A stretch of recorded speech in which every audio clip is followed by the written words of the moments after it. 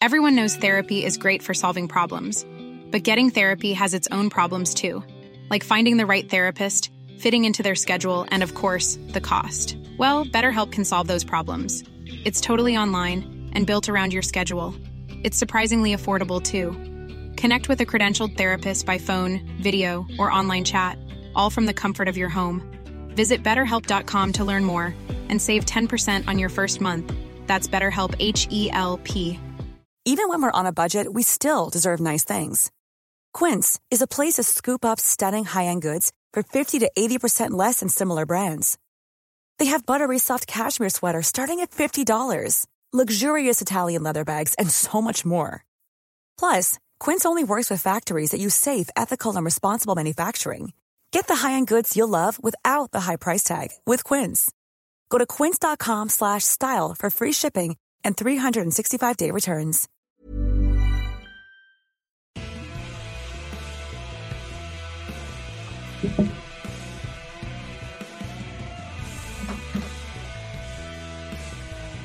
Happy draft day, everybody.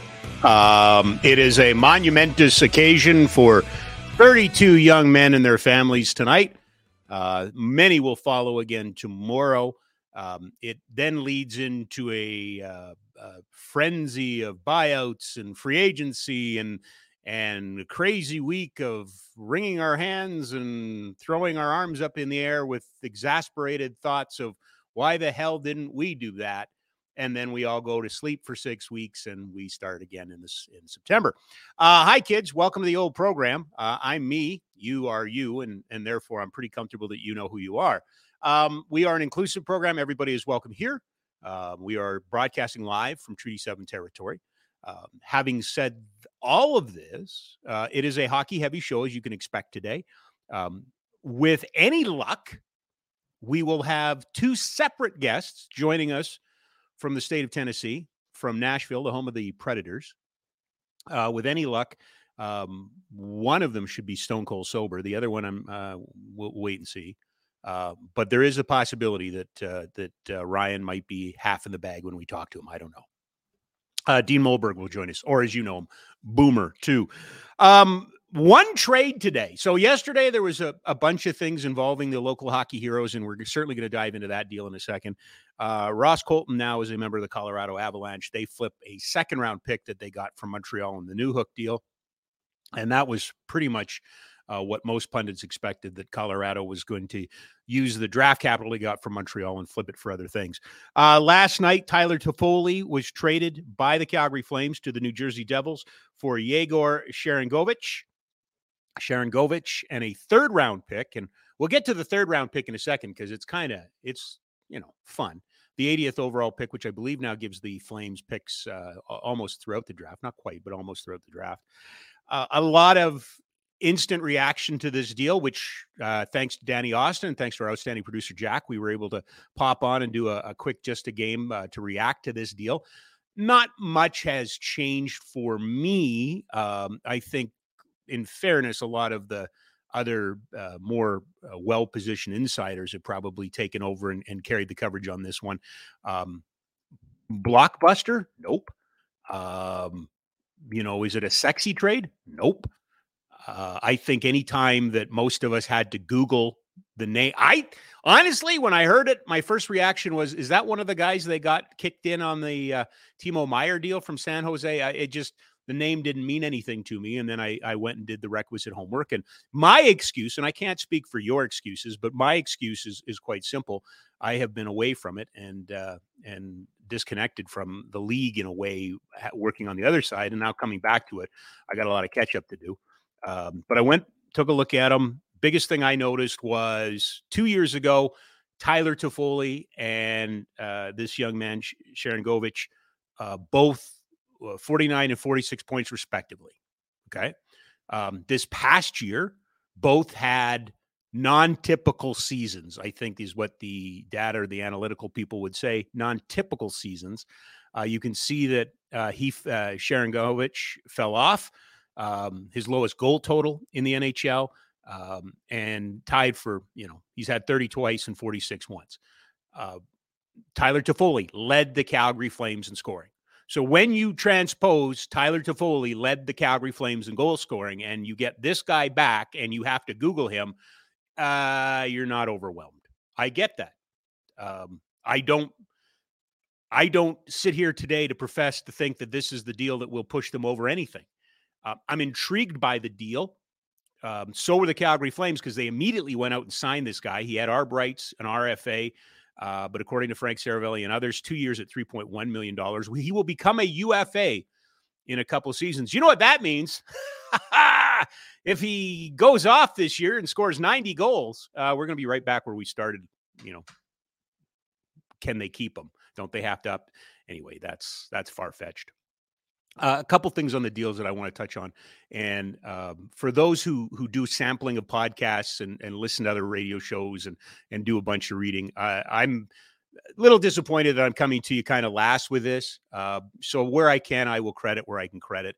And I really looked at this one last night, especially when you did the dive on the time on ice minutes and looked at his penalty killing. He's the number one penalty killer forward-wise for the New Jersey Devils, who are a pretty good penalty-killing team, the same level as the Flames. And the Flames might be offloading some penalty killers, so that makes some sense.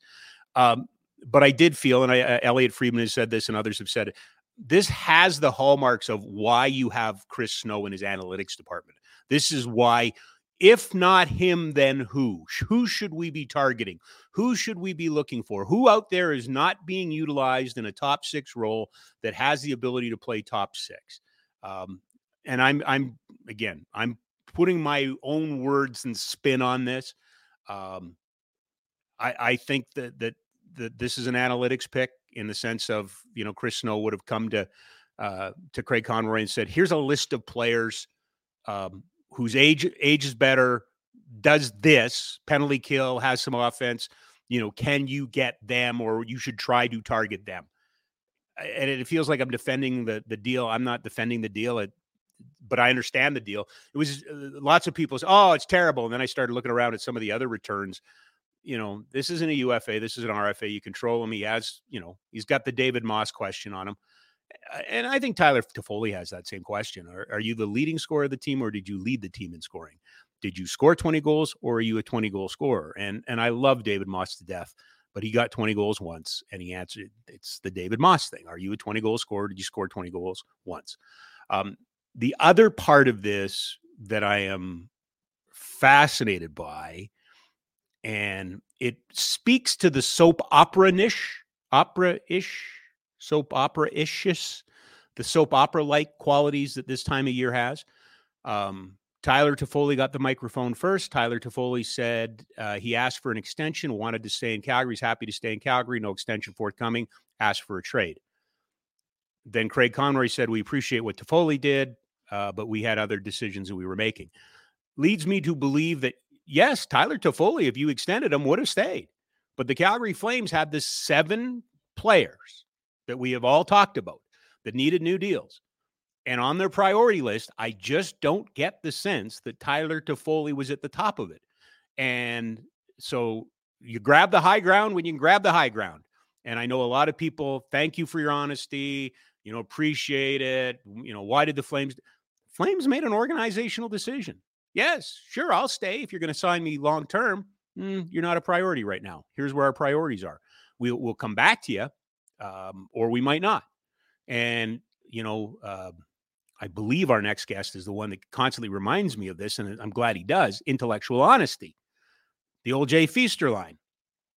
If Tyler Toffoli is 31 this year, 32 next year, and wants 4 or 5 years, and you're not bringing him back, why would you negotiate with him? So, yeah, you can demand a trade, but, which came first, the chicken or the egg? And I have nothing against Tyler Toffoli. Great soldier, good human being. They do so much in the community. That's not this. It's the business side of hockey. And I would also put this, I don't think Tyler Toffoli is going to be a New Jersey Devil next year. I just don't see it. Could be wrong, but the Devils have a lot of work to do. We have a lot of work to do, and therefore we entrust our experts, our cadre, army, one might say, of experts. Our next guest brought to you by Ski Cellar Snowboard, skicellarsnowboard.com. Burn that into your brain, skicellarsnowboard.com. When you're watching the draft tonight and they go to one of those extended commercials and they talk endlessly and breathlessly about the fourth defenseman taken in the draft, just go to skisellersnowboard.com online. It'll make you feel a lot better. He is the managing editor of Flames Nation. He is the leader of this said army. He's in Nashville. He joins us now. He's apparently got a new hat because he just tipped it to me, but it's in verse. Ryan Pike joins us. How are you? I'm good. It's humid here, but no, I'm excited. It's been a fun week. I mean, any week that begins with a very deserving King Clancy Memorial Trophy winner in Michael Backlund, and involves hot chicken and barbecue and any number of hockey-related shenanigans. I mean, I can think of worse places to be in my life than Nashville right now. As the requisite old guy and the geezer and the angry person, I just want to state for the record that I remember when this was a pariah. I remember when Canadians looked down their nose at Nashville and said, "How dare you, Gary Bettman? How could you put a team there? Nobody cares. Nobody's ever going to care." And yet here we are, and I think you would back me on this. Not only has Nashville become NHL men, become a hockey. Talk to the number of hockey dads and parents here whose teams are going down to Nashville for tournaments. You know, we might one day take the superheroes down to Nashville because there's a great adaptive hockey tournament down there. There was a big announcement of a landmark college program today. Tennessee State is State, right? I believe they're the first historically black college or university that's starting a hockey program. That is correct. It's massive. And if you look at, sort of some things that are going on, I mean, Arizona State made the NCAA national tournament a few years ago. There's constant rumblings about UNLV and Nevada opening up their a Division I program there, and this look up and down the USA Hockey roster from any given year. There are players from Florida, players from Arizona, players from California, very prominently flying the flag for USA Hockey, and absolutely a lot of it's because of as unpopular as it is. It's because of Gary Bettman and the NHL's insistence on placing hockey teams in markets with big population bases, because it's the old-fashioned, like, if you build it, they will come. It's generally worked in most of these markets. But what never gets talked enough about, Ryan, and you can appreciate this, is the behind-the-scenes work that the Predators and the NHL did in terms of creating high school hockey. And how much high school they had to create the high school teams. They had to start somewhere. They create high school hockey. They, Carolina, they manage the minor hockey systems and things like that. We had Mike Morreale on a couple of days ago to talk about the CEBL, and here we are talking about, well, is it the Steve Nash factor or the Vinsanity factor? Why is basketball growing? That's this pyramid, right? The big team comes and it gets everybody excited and gives them something to shoot for. This is how you develop a hockey market, and I think Nashville's a hockey market. Yeah, based on the amount of young people we've seen running around here wearing Predators jerseys, I mean, it's hard to argue otherwise, right? Right, it's absolutely. Okay, let's get into it. Toffoli dealt yesterday. Coming back is Sharon Govich. I know you wrote about it, but give me your thoughts on the deal. I don't hate it. It's, let's be honest. The Devils could have waited a year and gotten him for free. And the Devils wanted him quicker than next year. Yep. And so they paid for him. And, the third round pick in a good draft is a nice thing to have. It's, you have 3 top 100 picks instead of having 2. It's a benefit, especially if this draft isn't anywhere near as deep as people say it will be. Mm-hmm. And, Sharon Govich is a player that, I talked to Craig Conroy this morning. He's a guy that they feel wasn't really, I don't want to put words in Craig's mouth, but I get the feeling that they feel he wasn't utilized to the best of his abilities in New Jersey. Yep. He played, we got the stats up. He was last year in 21-22, really good player, basically a little bit over half a point per game, didn't play a lot of power play, played a lot of penalty kill. He was one of the more productive even strength players the Devils had. Yep. Last season, he was puttering along pretty well, basically another half a point per game season. And then they brought in Timo Meier, and there wasn't really a spot for him in the top 6 anymore. And, I don't think it's unfair to say, I don't think the defensive side of the game is necessarily his forte. He's a very aggressive, very effective penalty killer, but the defensive game, you wouldn't put him out as a shutdown guy. He's not going to replace Michael Backlund. No. But, he's one of those guys that when you put him with good players, he's produced really well. He's playing with Jack Hughes and guys of that ilk before Timo Meier arrived. And then he was playing with no disrespect, Curtis Lazar. And Curtis Lazar isn't quite Jack Hughes.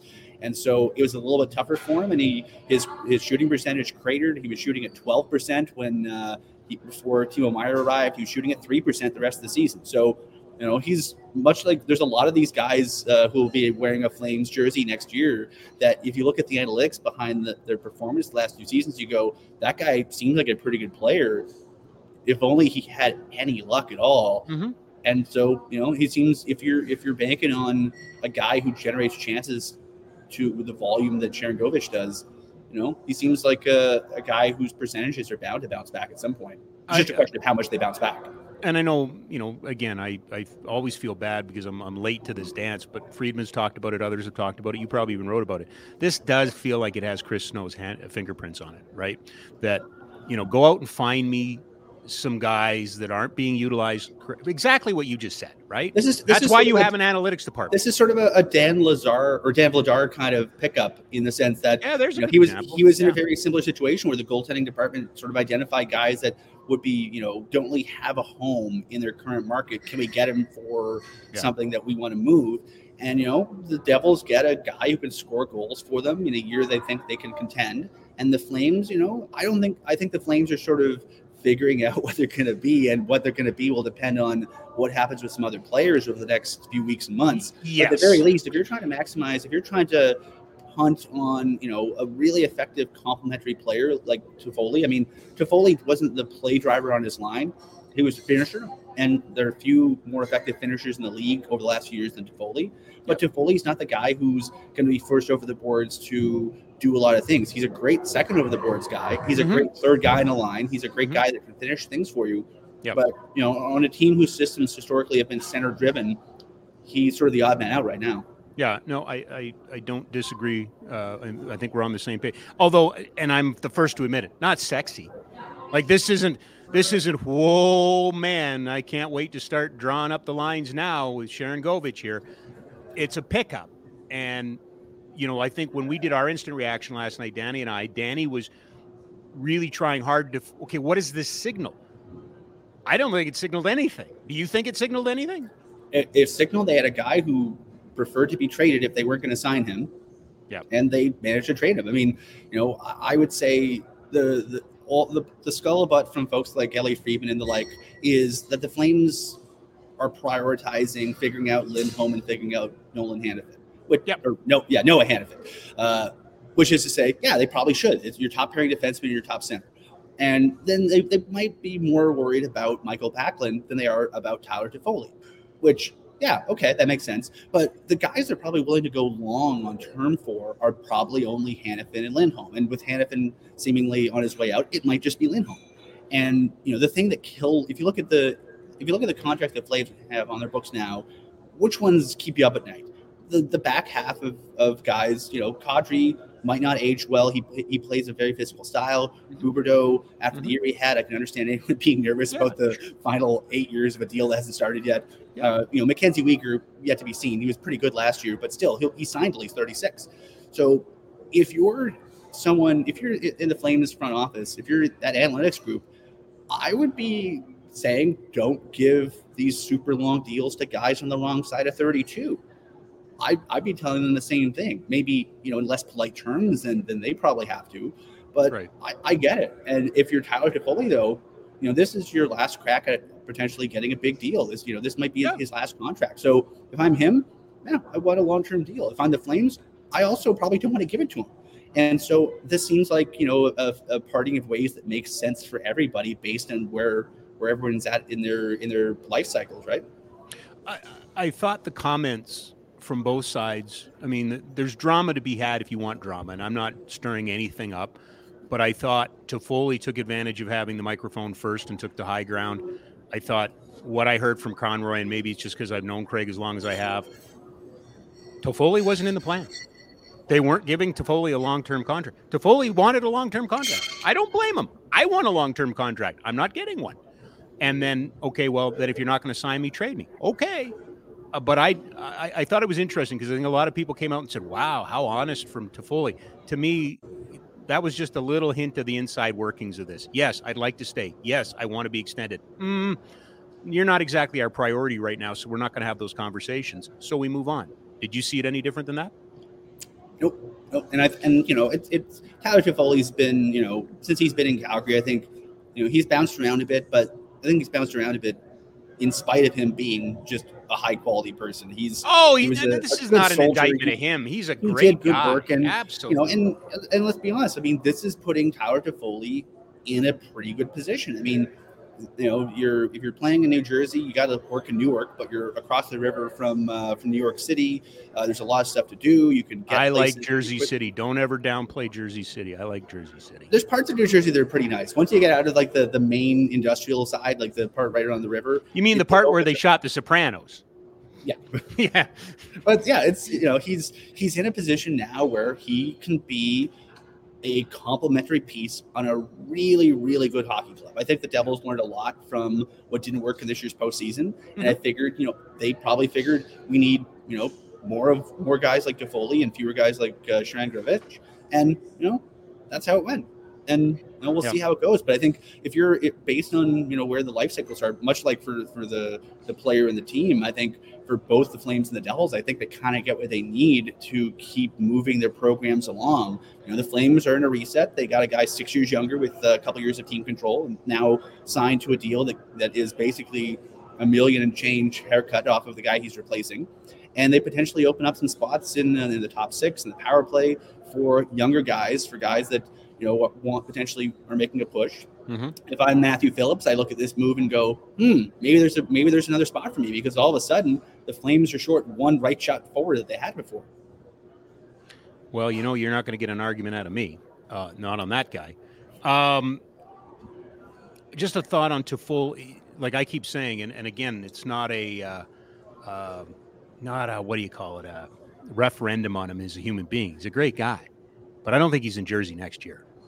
Right? Like this kind of feels like, because they've got some work to do. I think Jersey's cap structure might play more of a role in that than Toffoli himself. Like, well, that's what I mean. Yes. Yeah. Yeah. Like I think this is sort of, Jersey loading up, Jesper Bratt, is a big piece. Timo Meier just signed a new contract. I mean, it feels like they have a handful of guys they're really investing in long-term. And rightfully so. I think the guys they've signed long-term are the guys they should be. Mm-hmm. But, the goaltending still kind of a question mark for them. Their blue line group, I like Dougie Hamilton, but I don't love Dougie Hamilton. Disclosure, Dougie Hamilton was not on my Norris ballot this year. I thought he was good. I thought he was very good. Not top 5 good, but he was very good. But, I mean, he's an exceptional offensive defenseman, and the rest of his game is fine. But I think the Devils, they still don't have that guy who will make them more than fine. Especially, you lose David Severson, and now that he's in Columbus, that's a big loss for them. And how do you replace him? So I think there's a lot of those things. To me, I'm sort of getting Oilery vibes out of New Jersey, where the sense that they have so much of this talent up front, and it's good young talent. It's the guys you want them to have, but you also sort of look at how their team is constructed and go, what about their blue line? Who are going to be the people who are out against McDavid? Who are your shutdown guys? Yeah, right. So I think that's always, and that's like the less sexy part of the game. But I think one of the things that the Flames project well on, at least on the defensive side, is Mackenzie Weegar can play against anyone you need him to play against, and they don't really have a Mackenzie Weegar. They have a lot of good pieces, but it's just a question of, do they have the right guys for how they want to play, and do they have the ability to shut guys down in those 3-2, 2-1 games. I'll come back to the local hockey heroes in a bit. I used to love to come to these events because it's a cavalcade of who's who from around the league, all kinds of different voices and all kinds of different reporters. But there's also, I found, a narrative or a story that seems to take over a draft, or sometimes it doesn't even see the light of day, but it's the one that's spoken at the meals or at the lunches and stuff like that. What are people talking about? Who are the names that are, in the ether the most on the ground right now, Ryan? There's a lot of Leafs talk, just in the sense of, we just saw, I believe, Alex who the hell just got signed? Kerfoot? Not Kerfoot. Kerfoot? Some Leafs player got signed today to a 4-year deal. Oh, okay. That's one of. If only I had a computer which to look. No. I can do that for you, and Jack and I are racing to do it first. Okay. But I think David Kampf.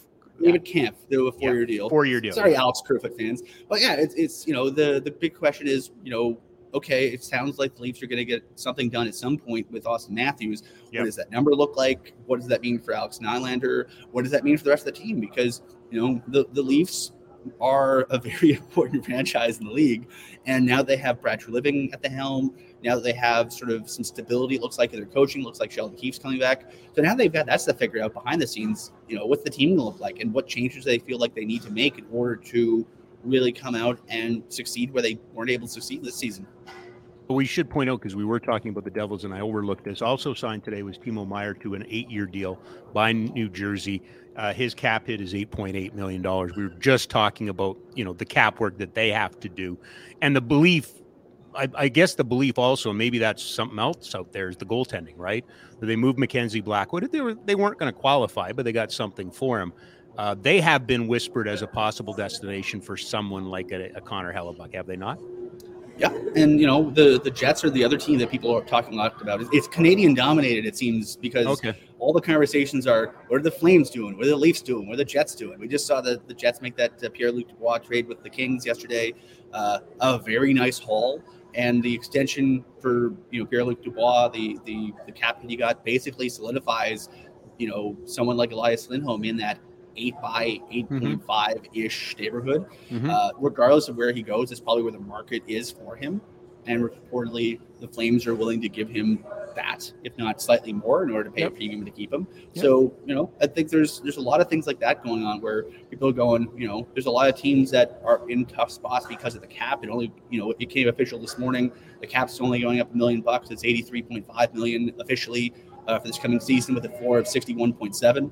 So there's some teams that can just eat some bad deals to get to the floor. There's some teams, a lot of them, that don't really have a lot of cap space. Yeah. And, we have a day and a half left of buyout period before silly season begins on Saturday. So it's going to be really, really fascinating to sort of see how all these different needs are balanced league-wide, because quite simply, there isn't enough money in the system for everybody to pay the guys they want to pay. There isn't. And I'm hearing from back here, I'm curious what you're hearing there, is there's a lot of players that are available for next to nothing, but are big tickets, right? Yeah. I think we're going to see potentially in the coming days, weeks, months, especially, I think it might accelerate once we get through arbitration season. I think we're going to have a situation where a lot of teams make moves in anticipation of arbitration awards, in anticipation of potentially using that buyout window, either the next day and a half or that second buyout window that opens up after the arbitration cases. Because, quite simply, look at Vegas last year. Vegas had to give up Dylan Coughlin, who's a good player, and Max Pacioretty for free to Carolina just to get out from under some bad deals. I think we're going to see more and more of those deals, the lovely future considerations deals, because teams, especially teams that think they have a chance to do something smart or something impressive in the next summer, they got to get out from under these deals. I'm sure Vegas, that Kelly McCrimmon, I can't imagine was doing cartwheels giving away 2 players for free, but they managed to get themselves the flexibility. Well, I got them where they needed to go, right? Yeah. So if you win a Stanley Cup, you can have a lot forgiven, and silly deals you make in hindsight make a lot of sense. But we're in a situation where a lot of teams are going to have to make these types of deals in order to get out from under stuff. And you'll appreciate this. It is when you take a step back and you look at the business and how it has changed in the last 12 months, in the last 20 years. I remember Bruce Dobigan talking about, cap space will become a thing. And I didn't know what he meant. Like, what do you mean a thing? Everybody's got a cap. But there's more value in having space sometimes than there is having the player. The one thing that Brad Treliving started that we're now seeing, and you're making me nervous because you're looking down. Do you have breaking news? Thankfully, no. Oh, okay. But we saw it again with Winnipeg and LA, the sign and trade, right? The sign and trade is now officially a thing in the NHL. That's 3 now. That's 3, right? Yeah, the league did not know how to process them. The story I was told very bluntly was the reason why that trade for Matthew Tkachuk took so damn long to be announced and to happen was because they apparently had it done that afternoon and submitted to the league, and the league said, we have no idea what to do with this. Like they simply did not know how to process it. So Brad Treliving, the administrative trailblazer he is, managed to teach the NHL office how to do a new function, and now we're seeing more of them. And I think, sign and trades have been a fixture in the National Basketball Association for years because of the way their CBA is structured, which is very similar to the NHL CBA. Yep. So I imagine we haven't seen close to the end of sign and trades, not even just this summer. I think they're gonna be a thing that we see for a long time. And the other thing that I think we've seen the last couple of years, but last year particularly with Kadri, is players out there available longer, right? Like it used to be that, July 1st came and by the 5th, everything was done, everybody go home. I'm wondering this year, because of the dearth of players that are available for next to nothing and buyouts and arbitration, if there won't be 4 or 5 or 6 familiar names still available towards the end of August.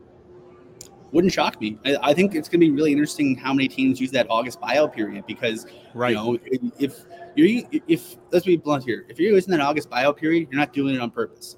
You're doing it because a plan you had didn't turn the way you wanted to.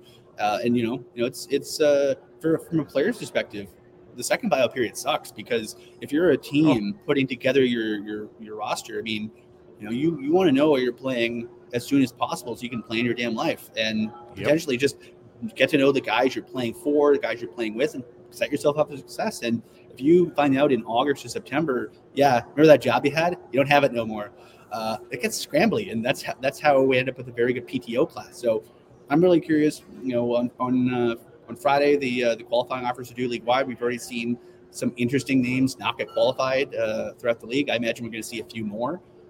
Simply because the people look ahead to we had the white knuckle conversation the Flames had last July. That does Matthew Tkachuk just accept the qualifying offer then walk, or does so and so say they want to go to arbitration, and what if they get an unfavorable arbitration award? You're going to see a lot of teams very nervous about their cap structure, and as a result, they're going to have to get scrambly. Yeah.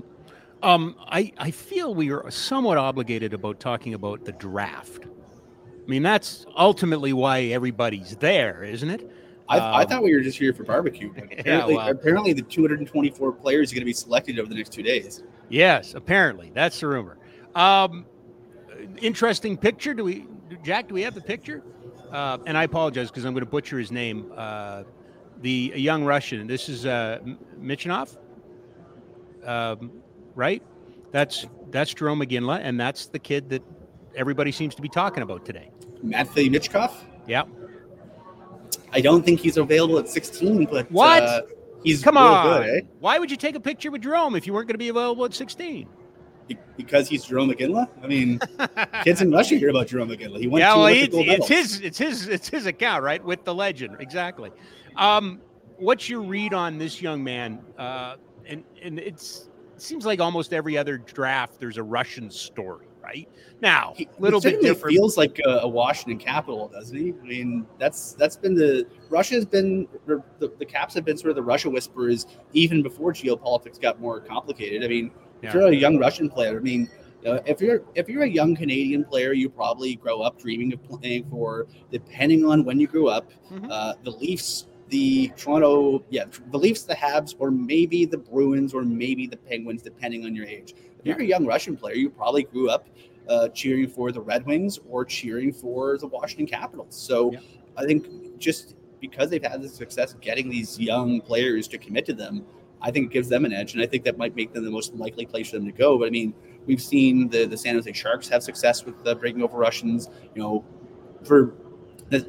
really curious just in terms of, where does he go and how long does it take for him to arrive? Because he has, I believe, a contract with the SKA St. Petersburg for another few seasons, at least 3 seasons, I believe. And there's no transfer agreement with the Russian Federation. He can get out of it. There's been instances of players buying out their own contracts in order to go back to North America. But I mean, they're few and far between. And most of the time, if you want to, if you're making good rubles staying home, unless you really want to bet on yourself or you really want to gamble on your future, why not stay in Russia, right?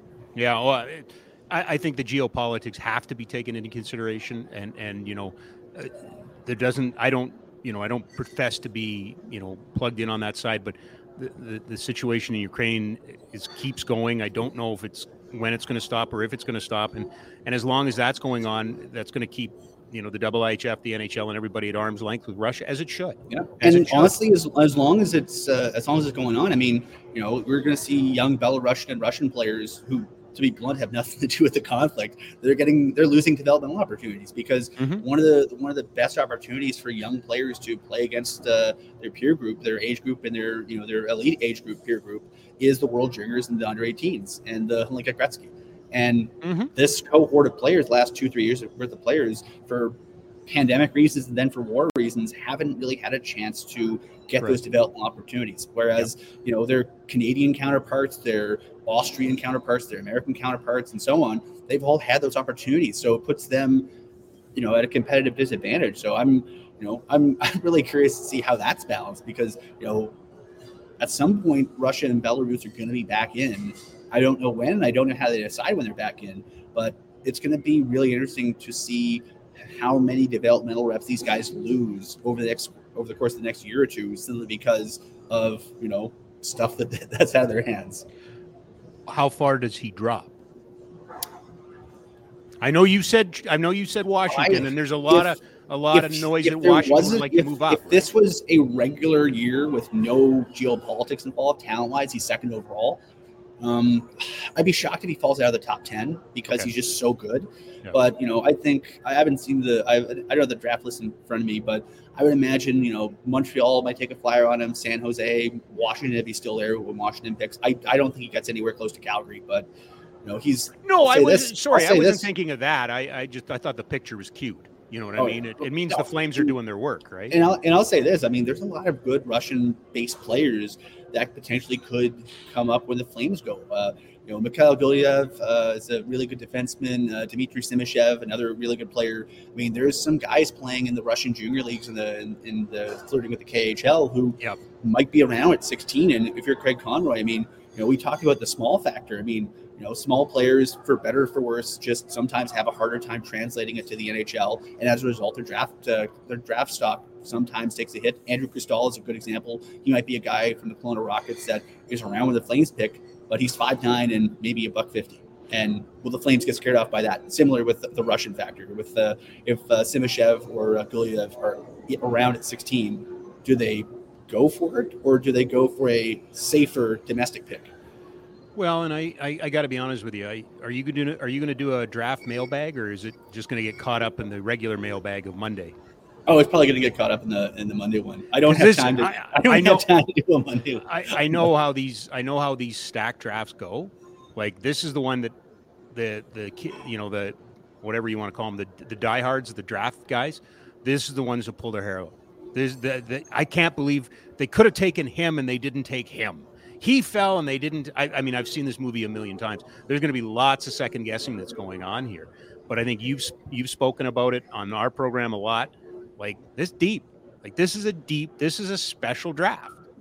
The Flames at 48th overall in the second round might get a first round caliber player in any other year. That's insane. Okay, perfect. That's what you need to know, right? That's what you need to know. They essentially get 2 first round picks in this year's draft just by having their first 2 picks. The player they get in the third round is also going to be a pretty good player. I've been told it starts hollowing out after round 100. So, okay. But I mean, heck, if most drafts, if you can get 3 or 4 or 5 good players in the top 100, and then go to your area scouts and say, guys, pull a rabbit out of a hat.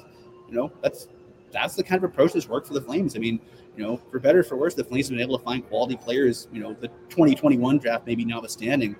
Because that was such a weird draft. But I mean, if you look at some of the drafts they've had, they got Jeremy Poirier in the third round. They've gotten, Andrew Mangiapane in the 6th. They've gotten Rory Karen, so I still think has a lot of upside in the 6th. Right. Even Ilya Solovyov, who was really good in the playoffs for the Wranglers and really good in the second half of the season. They got him in the 7th round. They got Arseny Stragayev, who's heading back to UConn next year as the undisputed starting player, and who coincidentally plays with 2023 first-round candidate Matthew Wood at UConn. He was a 7th rounder too. So, I mean, all the picks count the same. And if you use them intelligently and if you take gambles on the right types of gambles, they can turn out really nicely. Is this a goalie draft for the Flames? I'd say yes, but I'd say probably late. No. On Thursday, they'll pick a goalie. But you know what I mean in terms of having the system with always one. They kind of need to draft one this year, don't, or would look to draft one this year. Don't need it, but would look to. Yeah, and there's a lot of interesting goaltenders available in this year's draft. Like, there's some reentries. I mean, the two Seattle goalies tell you the tale of this year's draft. I mean, Scott Vasiliev was a very good goaltender when Thomas Milic was away at the World Juniors, and Milic, when he was in, was excellent. And Milic is a guy he's a bit smaller as a goalie, and that's sort of hurt him a bit. He doesn't quite have Justin Wolf level complete outlier numbers, but he's a very good and consistently very good WHL goaltender. And he's going to be I think has a year left of WHL eligibility, but he's a guy that you're getting someone who's a bit more mature, maybe a bit more further along his development, whereas Ratzlaff a bit raw. I don't know if there's anyone maybe Carson Bjarnason out of Brandon. He's a guy who is kicked around as a first round name. He seems like he'll go in sort of the early to mid second round.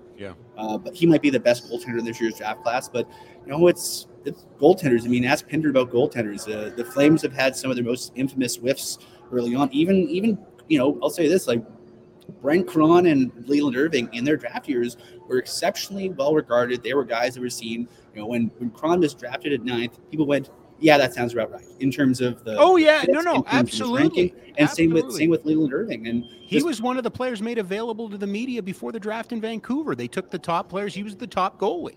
They made him available. Croner's poor knee, just his lower body just disintegrated, and I don't think you can predict that. So I mean, it's and even there, like Leland Irving played NHL games. He just found his level. It's goaltender development. I think you can talk to any scout. I mean, ask a scout that's not a goaltender about goaltenders, and their face will go white. They're like, please don't ask me specifics, because even with skaters who have a less precarious development path, it's still a crapshoot projecting these guys, and especially goaltenders with so many. Like, I have no idea how these guys don't blow out their hips at the first time they do the splits. People are just not designed to move like that. So betting on an 18-year-old who does that all the time to not eventually have his body implode. Yeah, I don't know. I hear you. I feel more old and out of shape every time I go to one of these things in the best way possible. I've done a lot of work on drafts before, but the one regret I have that I never did, and maybe you've done it, maybe you haven't a thought on it, but are there any markers? Are there any indicators? Are there anything that show us a draft in which there will be movement among teams and picks, other than really shallow drafts where anything can happen? 2012 in Pittsburgh, but I would call this one. I would say this. There's a general consensus about, I'd say definitely the first two picks is going to be Bedard and Fantilli. Then you have another group of 5 or 6 guys that'll be gone by 6 or 7. And then you have another maybe half dozen guys ending up at I'd say around the first dozen to 14 players. There's a general feeling of how things will go. Maybe not the right order, but sort of a mix of guys. Mm-hmm. Once you get past about 16, 17, I think there's a wild lack of consensus. I think in our consensus, we looked at all the publicly available draft rankings, and there was, I think, about 12 guys that were considered first-round picks on every single ranking. Maybe not in the same spot in the first round, but generally everyone had a consensus on them being first-round picks. Right. After that, there's always 1 or 2 rankers who go, no, don't like that guy. I mean, there's Andrew Christopher is a good example. He's a guy who I've seen as high as 8 or 7, and some rankings just don't have him in the first round. It's that kind of draft. There's going to be guys that could go as early as 15 that some teams will go, I'd have him in the first 2 rounds. Yep. It's going to be chaos. And I think 2012 was chaos because there was such a lack of depth that after the first 15, 20 players, it was a free-for-all. Oh, it really was. This kind of feels similar in the sense that someone's going to come up at 17. Remember 2020 when the Flames traded down twice because they had Connor Zary and a couple other guys on their ledge, and they went, we can get Connor Zary, we can get some picks out of this. There's going to be, I think, a lot of stuff like that because there's going to be players that, when the Flames pick even, there's going to be teams looking up going, ooh, the one guy that we have left in our mix is still left. Let's make an offer. And similarly, there'll be, probably teams who come up to the podium and have 5 guys on their list and go, maybe I'll move down. So I think there's a big potential in my mind after the first, I'd say, dozen to 15 picks of just complete chaos. Let's go back to the local hockey heroes, and not even really. Milan Lucic appears he might be going back to Boston. That's what we're reading today. The Flames were, kind enough to give him, permission to go and talk to teams. Um, do we have any sense of anything? Any reason to rush anything along for Calgary? Are you expecting a Hanifin trade today? Maybe, maybe not. I think they're now in a situation where they're waiting for the right offers. I think with Toffoli, I think they got the sense that the offers were going to get much better, and that this is the kind of thing where they, guy they wanted, pick they wanted, they pulled the trigger because it fits the parameters. I think they sort of have some parameters in mind for any potential trade they want to make. I think they've asked around just in terms of what's available, what kind of offers would be available, those kind of things. I imagine there's probably one that they have further along than others because you don't want to really explore trading Elias Lindholm too much if you still want to re-sign Elias Lindholm. Right. But I think there's the potential. There's been chatter about potentially Nikita Zadorov's been reportedly the Flames have been asked about him. I imagine the Flames have probably been asked about a bunch of guys. Dan Vladar, over at Daily Faceoff, I think 5 of the top 50 players on Frank's trade board were Flames. One of them, Toffoli, has already been moved, so there's 4 more left. Lindholm, Hanifin, Backlund, and Dan Vladar. Yeah. And I would suggest a Dan Vladar trade could happen at any moment. I wouldn't be surprised if it happened during the draft, but I also wouldn't be surprised if it was a thing that happened a little bit later on when teams were a little bit clearer on their overall cap picture. Because he reminds me, he feels like a day 2 draft trade, either for a pick that's coming up or whatever. They got him for a 3rd round pick, and I think they'd be happy if they got a 2nd back for him. I think they'd settle for a 3rd, but I don't know. If you break even and you get a couple years out of a guy, I think you're probably feeling pretty happy. If you end up getting something a little bit better, a la Ray Tobera in that swap, I mean, if you can get something and be ahead of the deficit spending a bit, I think you're pretty happy with that. So I'm on the same board with you. I think it feels like something that after breakfast on Thursday, our phones will all ping and we'll hear about Dan Vladar to wherever for whatever. So, but it feels like that. I don't know if there's anything necessarily imminent, but when I talked to Craig this morning, he gave me the wonderful line of you show up and you don't know how the chatter is going to be, so you keep your ears open and you keep your mind open to things that might help the team. And I honestly think that's probably how they're approaching things right now because they know they have a lot of work to do, and I think they've got to especially after the last couple months of off-season hand-wringing. I think they have a much better sense of what they want to do than they did 2 months ago. I'm curious to see what time he shows up, Craig, because my thinking is this is one of those events that now the staffs are all showing up, and you've been there before. You know what happens. There's handshakes and there's hugs, and then there's get down to business, right? And there are GMs that show up real early, and then there's other teams that aren't going to do it. Like I would doubt, maybe I'm wrong about this, but Kenny Holland and the Oilers probably don't show up until about a half hour before, right? Because they're there to draft.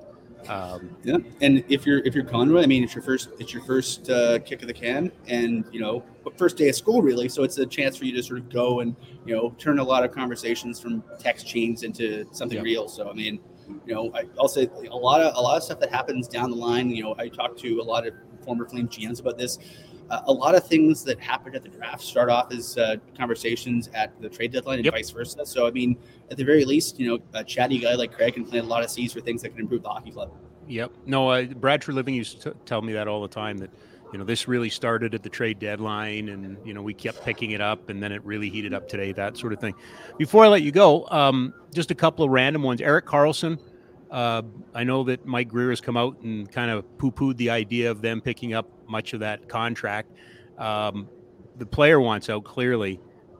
What are we missing about this? Where's the logical landing spot in all of this? Is there a logical landing spot in all of this? Who has the cap space for him? That's the thing that frustrates me. I mean, he's such a good player and he's still got a lot left in the tank. I think even at his age, he's admittedly a fairly one-dimensional player, but he's probably amongst the best in the world at that that dimension. And there's plenty of teams that could use him, but at the cap that he's at, I don't think there's a lot of demand for paying full freight for him. And then Winnipeg, and you talked that Winnipeg was also a story there. We saw the deal yesterday. Pierre-Luc Dubois goes to Los Angeles. You like the Hall coming back? You had no problem with Velarde and Kapari and they got to pick in 3 good players out of it. So I mean, it gives them some depth. It gives Kevin Shelvadale some options, and gives them the ability to sort of crowd out a roster, but there's still dominoes left to topple in Winnipeg. I mean, there's Blake Wheeler's situation, there's Connor Hellebuyck's situation, there's Mark Scheifele potentially. So, I don't envy Jets fans because a lot of the guys they've become to know and love over the last few years are potentially going to be playing elsewhere come September. Tell me about, so you say they got 3 good players. Tell me about Kapari, because there's a danger in scouting through stats, and obviously the numbers don't pop for you right now. But is this a guy that, is well regarded in prospect circles? I think he strikes me as sort of a B+ player. I mean, he's one of those guys that hasn't really fully blossomed into the 200-foot player they hope he would, but he's still really reliable. He's really consistent, and he's the kind of guy I think coaches love because he's like a metronome.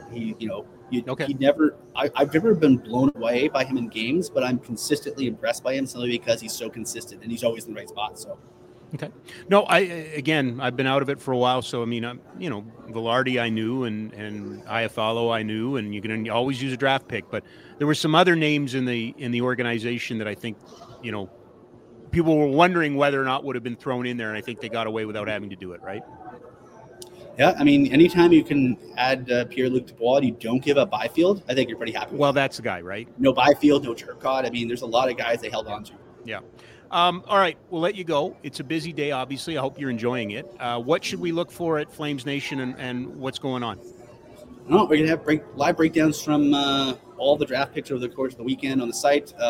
And once the picks go up, I'll be running around like a lunatic to meet all the new Flames as they are made available to the media. So it's going to be chaos, but it's the kind of chaos that we enjoy because, we're in a fun town when we get to be in the trenches and bring folks up-to-date information as things happen. And, Rob, I know you speak. I'm preaching to the choir here, but these types of events, these types of weeks are when you feel really fortunate to be able to do this because, there's a lot, due to the state of how things are, unfortunately, media-wise, there's, not as many outlets as they were in the past coming here. And we feel really, really fortunate to the folks who support us, both on the business side and on the readership side, because, if people don't support what we're doing financially, and if people don't support what we're doing with their time and attention and passion, then we're just sitting in our basements for the most part, screaming into the void. So I just want to make sure we get on the record that we're all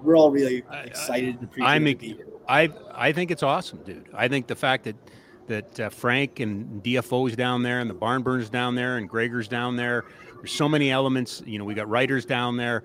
Like, this is the next level. Like, as we're shutting down traditional media, it's this level. It's picking it up and cleaning it up and carrying it forward. I wish we had more traditional media, though. The more people here, the more people around and able to tell stories, I think the better it is for everybody. Oh, yeah, from that standpoint. But remember, a lot of us too are grumpy. No, I'm grumpy. I'm just excited. Yeah, no, I don't blame you. Enjoy it. We will catch up with you next week, and looking forward to. But like you say, if you can try to find and find a little fun in Nashville, do your best to find it. I'll do my best. All right. Thanks, Ryan. See ya. Ryan Pike, the managing editor of Flames Nation, brought to you by Ski Cellar Snowboard. SkiCellarSnowboard.com, 76 years in Calgary. Now, the locations have all closed for the summer, and that's okay. They'll be back in a couple of months here once the seasons begin and we get going again. But if you want to do a little dreaming, if you want to do a little thinking, head on over to the website, SkiCellarSnowboard.com, because it's open all of the time. We are hoping to hook up with Boomer. That's the plan. You never know. He's probably, of the guys on that show, the most reliable. Yeah, I'd say so. Right? I mean, if you're going to book one of those guys for sure. Yeah. There is a bit of a history with Pinder not showing up in Nashville, but I don't think that's been brought up. So that might be new information. Since we've been on the air now for about 55 minutes. Has anything happened? Not that I can see. No, nothing. Okay. Worth. Well, and they may be keeping the powder dry for the world famous Gary Bettman, ladies and gentlemen, we have a trade to announce speech, which everybody seems to love. We do have a trade. What? Holy cow. Pittsburgh gets Riley Smith from Vegas. Okay. For a third round pick. Third round pick. Yeah. Riley Smith's one of the originals, is he not?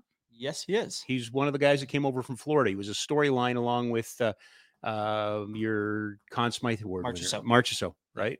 So Riley Smith goes to Pittsburgh. So Kyle Dubas begins the rebuild or retool. It's a retool because you got the big three there. So, okay. So you said, what was it? A third round pick? Third round pick. So just a salary dump Vegas, I would say. I would say so. Yeah.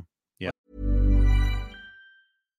If you're looking for plump lips that last, you need to know about Juvederm lip fillers. With Juvederm Volbella XC and Juvederm Ultra XC, your lip look, whether it's subtle or bold, can last up to 1 full year with optimal treatment and no additional maintenance. Find a licensed specialist and see if it's right for you at Juvederm.com today. That's JUVEDERM.com. Add fullness to lips in adults over 21 with Juvederm Volbella XC or Juvederm Ultra XC. Do not use if you have severe allergies or a history of severe allergic reactions, or if you're allergic to lidocaine or the proteins used in Juvederm. Tell your doctor if you have a history of scarring or taking medicines that decrease the body's immune response or that can prolong bleeding. Common side effects include injection site redness, swelling, pain, tenderness, firmness, lumps, bumps, bruising, discoloration, or itching. As with all fillers, there's a rare risk of unintentional injection into a blood vessel, which can cause vision abnormalities, blindness, stroke, temporary scabs, or scarring. For full, important safety information, visit Juvederm.com.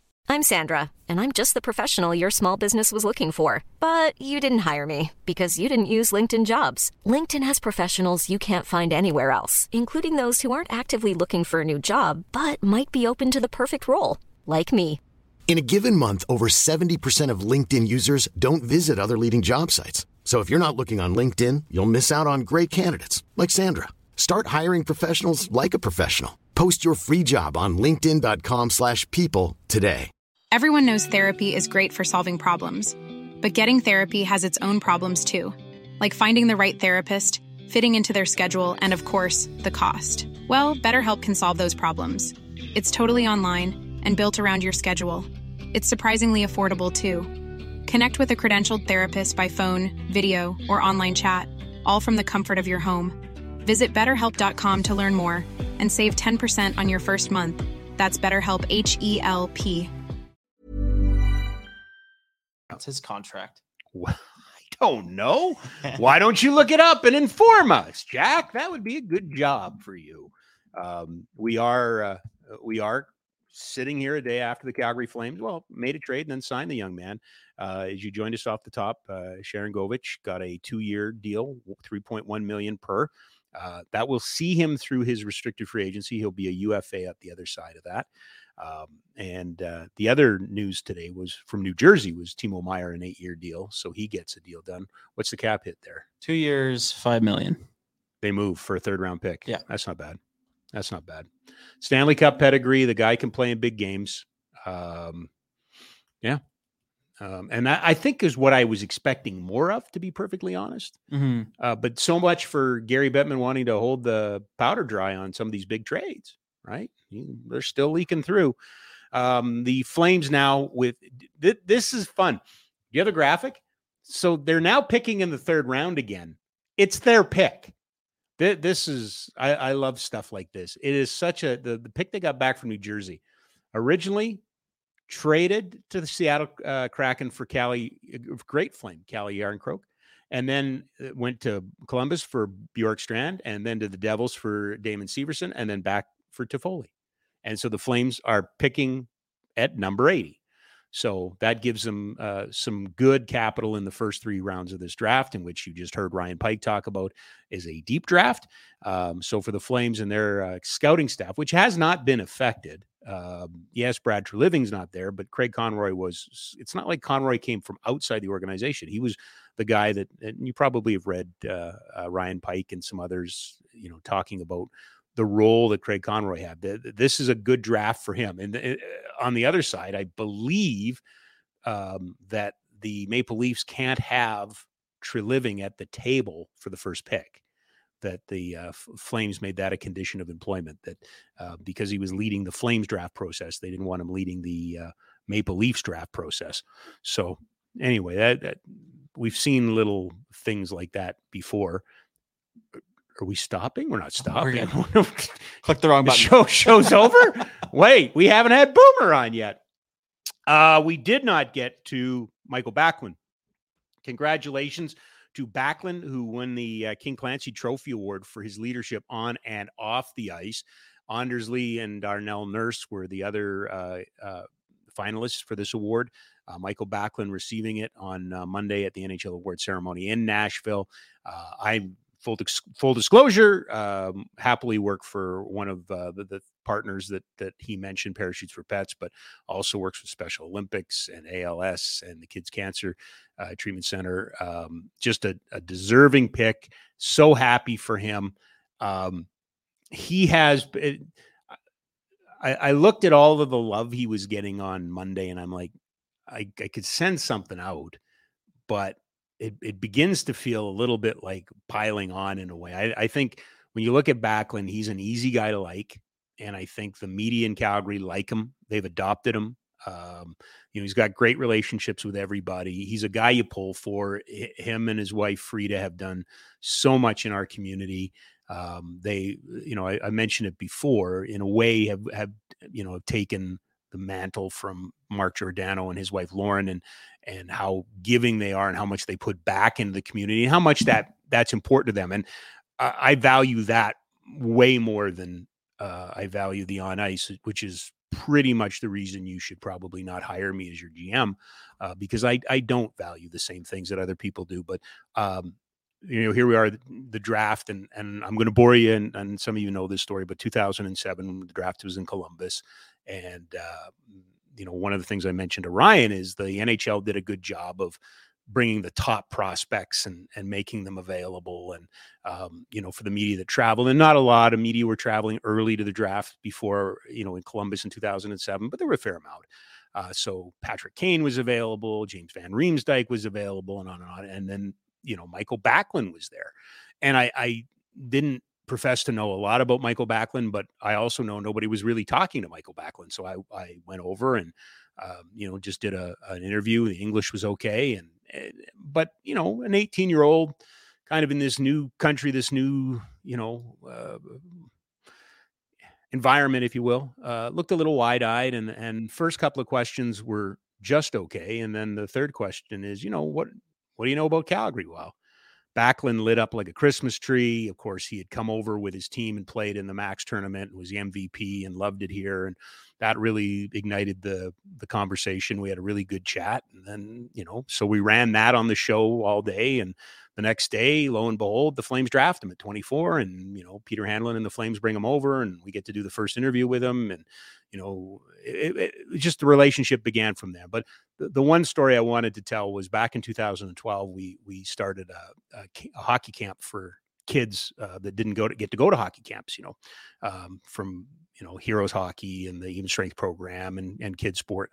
And the Flames were kind enough to make Michael available. So he came down and he met all the players and signed autographs and took pictures. And he was a rookie himself.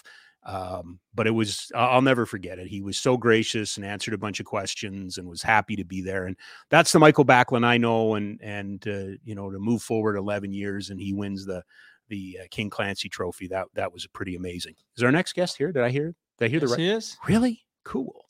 Brought to you, but of course, our guest brought to you by Ski Cellar Snowboard, skicellarsnowboard.com, 76 years in Calgary. And our next guest and I used to do this for a living. We would go to drafts and we would cover them. And unlike now, where we just do it out of our own pockets and for the love of the game.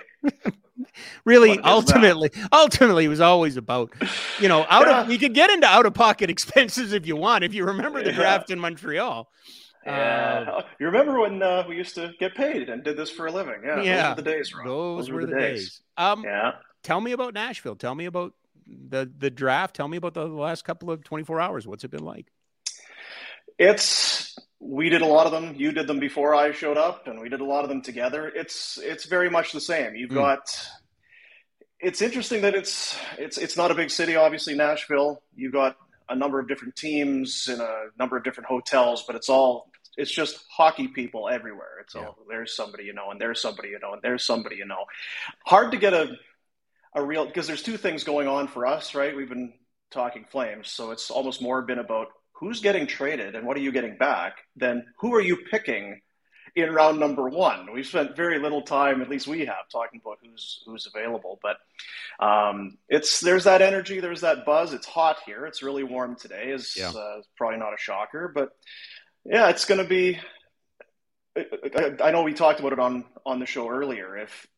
If all of a sudden something happens with that number 2 pick, and all of a sudden if Fantilli isn't the guy, and maybe there's a Russian name called at number 2, the buzz that could be in the building. So we'll be excited for that. But no, it's just that kind of a lot of parents, kids looking awkward in suits, and moms helping straighten their ties and that sort of thing. So it's hours away from the draft. We were in Ottawa in 2008, and we were downtown, way out of Canada, way away from Canada. And remember, we got back to the hotel.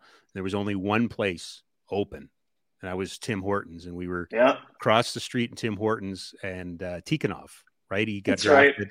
Right. He had the hat on, he had the jersey on, he was lining up.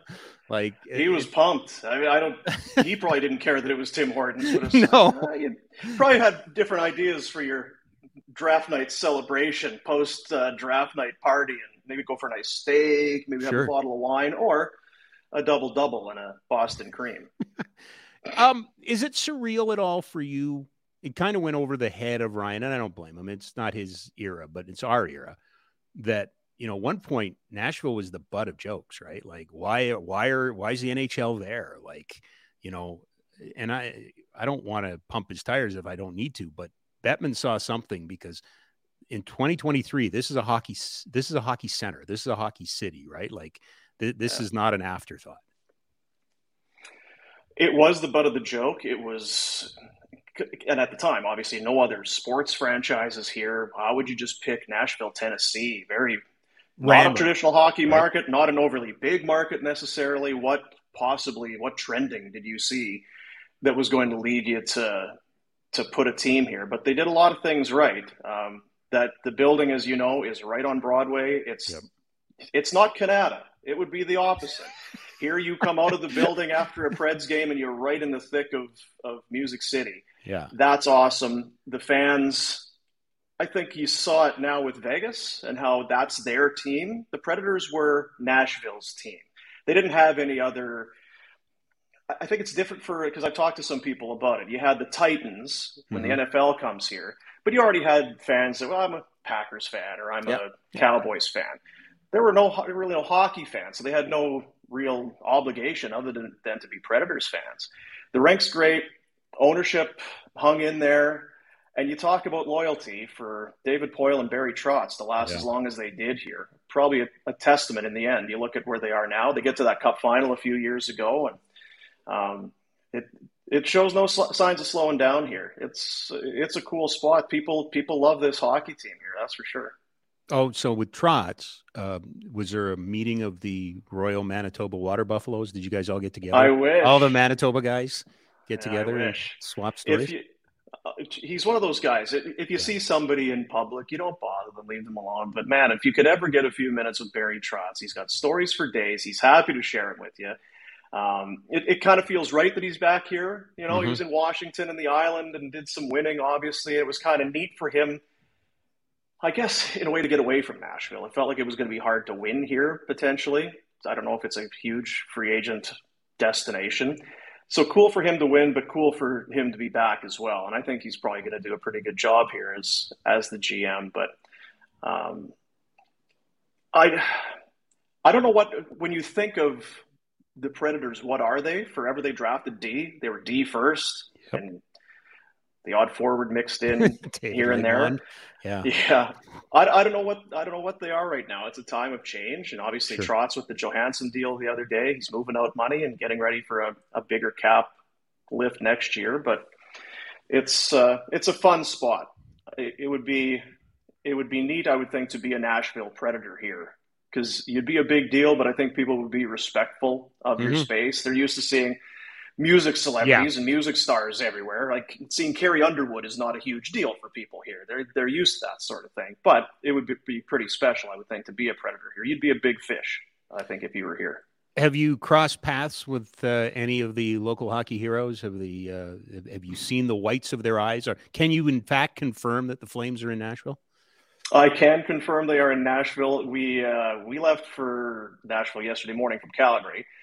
Got to Chicago, tight turn, getting on the plane, and Ryan Huska and Jason LaBarbera and Cale McLean and some of the other guys, they had been in Chicago well before that. They had a flight and it got canceled. They put on another one. That one didn't work out. So finally, by about 6 or 7, whatever time it was last night, they got on the plane. And I sat next to the head coach on the way to the. So I've got all the trade secrets. Oh, you do? Oh. Yeah, no, and you didn't use them on your show. That's surprising. That's right. Yeah. Save it just the game, Robbie. Just yeah, the game. I understand. No, I mean, you don't want to be that guy and badger the guy's ear off. And I don't know what his role is, right? You come in and, hey guys, oh, that's a good player, is it? Okay, yeah, we could use good players. That sounds good. That sort of thing. So it's a quick in and out for those guys. But I know that Conroy and the likes of management types have been here since Sunday. Yeah. And got some business done yesterday. And I checked in with Conroy earlier today just to kind of get an idea of what's going on. And he just basically said, not much, but he's excited to use the draft picks. He's like, we're going to make some picks today. So I wonder if we don't leave here, Rob, and it's Toffoli out, Sharangovich in, and then some young draft picks, and that might be it. Well, yeah, that seems to be the direction it's headed. Do you have a thought? I'm sure you do. Sharangovich, the 24-hour rule, it's not a sexy pick. It's not a wow pick. Anytime you have to Google the guy to find out who he is, that's one indication of this. But I think I see Chris Snow's fingerprints on this a bit. I think the one thing for sure is they wanted this player. They had their eyes on him, or at least to a certain degree. That if this guy was available, they were interested. To what extent was going to be determined, I guess. But yeah, if you didn't have to go and Google Sharangovich and look at his numbers and find out more info, then you're better than a lot of us, because I sure did. Knew the name, knew he was a Devil, remembered seeing him on the ice, but beyond that, couldn't tell you a whole lot about it. We were talking about it this morning on the other show. If you took away his production from last year, where the goals go from 24 to 13, if you just had 16 goals to 24 goals, hey, this guy's a player. So then you look at it there. It's like, well, now 24 to 13 and from 46 points to 30. I think if you just wiped out last year, you might feel a little bit differently about it, wouldn't you? I absolutely would. You got a kid on the rise. But these both players involved in this trade have the unique thing of having those one-off years. Because if you're looking at Toffoli, is Toffoli always going to lead your team in scoring? No. And that was a career best for him. This guy, he dropped, like you say, but was that because of usage? Sounds like it. It sure does, yeah. Right. And for the Devils, right? You miss the playoffs, you pick high, you have a lot of young forwards, and you can go through and look at them. It's Dawson Mercer and Michael McLeod and Miles Wood, and it just, they had Zetterlund there for a while. He got passed over, and whether or not it was just by virtue of that or whether his style of play, but he went from a top 6 guy and playing with Hughes to a bottom 6 guy, and power play minutes turned into PK minutes. Yep. I think when you look at the points per 60 or however, you want to take the ice time, because his ice time went down. I don't know that it dropped a ton, and that would be the one thing, that he's been a fairly consistent performer at that rate.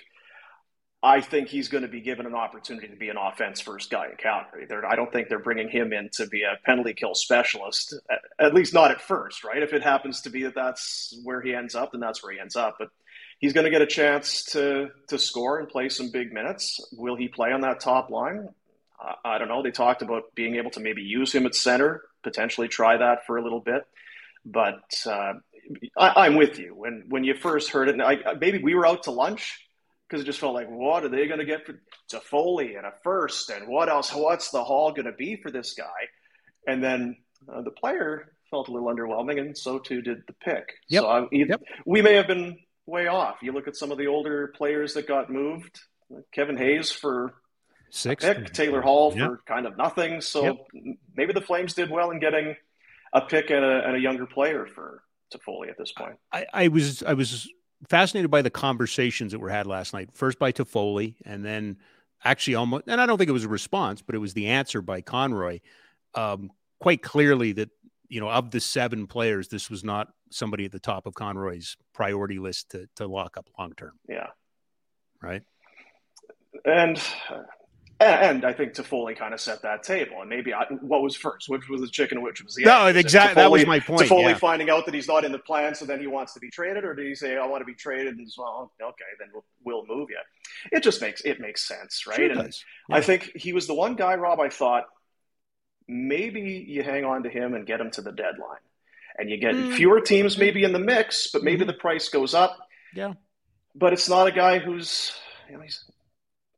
his value's not going to be higher, I don't think, than it is right now. Teams might be more desperate, but I don't think you'd be able to offer him more than what he is right now coming off that career year. And then you risk injury and you risk playing time and production falling and all of that. So, yeah, really, really thought it was going to be something more than it was. And Sharon Govich, prove us all wrong. Come in and score 20 goals. That'd be awesome.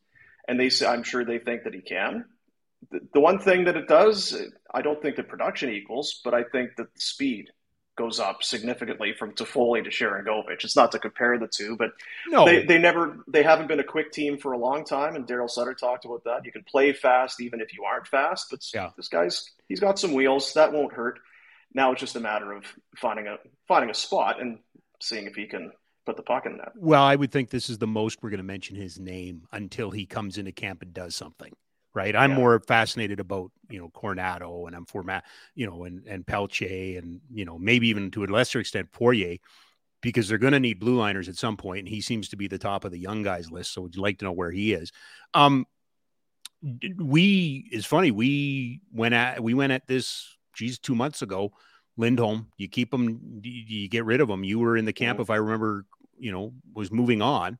Have you changed your mind at all about the player, about the situation, or would your preference be that the club move forward without him? It's so hard. It depends what your focus is. If you want to win this year and next year, and you want to look at last year as being an anomaly, and it was we're a better team than what we were, we can get into the playoffs, and once you get in, anything can happen. Then he's going to be a big part of that. You forget how long these deals are when you sign them. Oh, it's a 4-year deal. It's a 5-year deal. Yeah. That's a long time. Yeah. And he's a fine player, and he makes guys around him better. And we kind of like Bergeron light. I think he could. Yeah, I think that. Right. But a light version of that. Yeah. But he's not going to hurt you. He'll win draws. He'll be respectable defensively and all of that. Yeah. But how long and to what end? I just think you never hear a team say, man, we're in a real spot. We have too much cap space. We just have too little tied up in dollars for a cap right now. It's always the other way around. And you see some of these deals that happen where you can be a landing spot. You might get a Ryan Johansson for nothing if you can. Or maybe you get a player and a draft pick. It's macro or micro. What do you want to do? Do you want to try and get back in and win right away? Or are you looking down the road? And I know you guys beat this up every day, but it's kind of my little crack at it. Can you truly go through the rebuild process with Huberdeau and Kadri and Markstrom? Are you half pregnant or are you pregnant? Right? Well, I think you can. I think sometimes you just have to be half pregnant. There's been because you can't move. Sure, you couldn't move. At this point in time, I don't think you could move any one of them. And maybe you could move Kadri and Markstrom by retaining and stuff like that. But you can't. Yeah. I can't see a scenario in which you can move on from Huberdeau. Yeah. I'm just trying to think off the top of my head. You think of a team like Buffalo that tried to get young. Well, you still had Kyle Okposo. And there's still going to be some players that's true. That don't fit into that. But be a good pro, be a leader, and do your best to kind of earn that money, I suppose. But yeah, you're talking, to me, it's less about Markstrom as it is the other two guys. There's so much time left on those contracts. True. And I mean, Huberdeau's had the points. So is he a greater candidate to get back to that production? I don't know. And it comes back to the Lindholm thing, is just how quickly things change. Where a year ago, right? What were we talking about a year ago? Huberdeau, we didn't even talk about him, let alone he'd be here and sign a huge extension. And now, should he have signed the extension?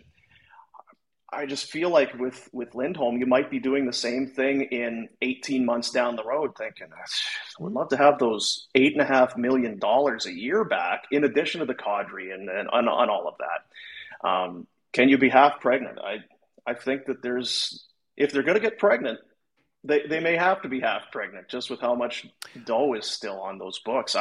And then when you buy somebody out, at what point where's the tipping point in that where it makes sense? Or do you just let the guy play and pay him?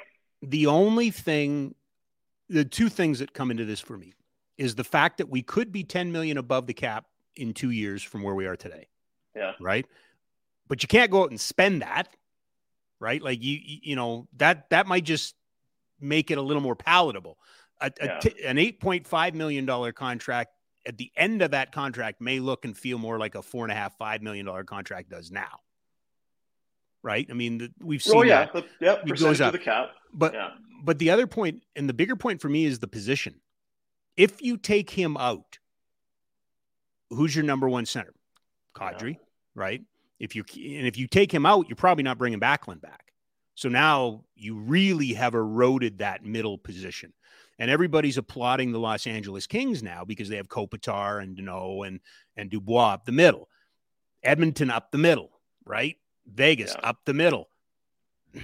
That's the one piece. And I think we're of like mind and repeat the same thing over and over again. There are not 32 number one centers in this league. There just isn't. Yeah. And he's a number one center.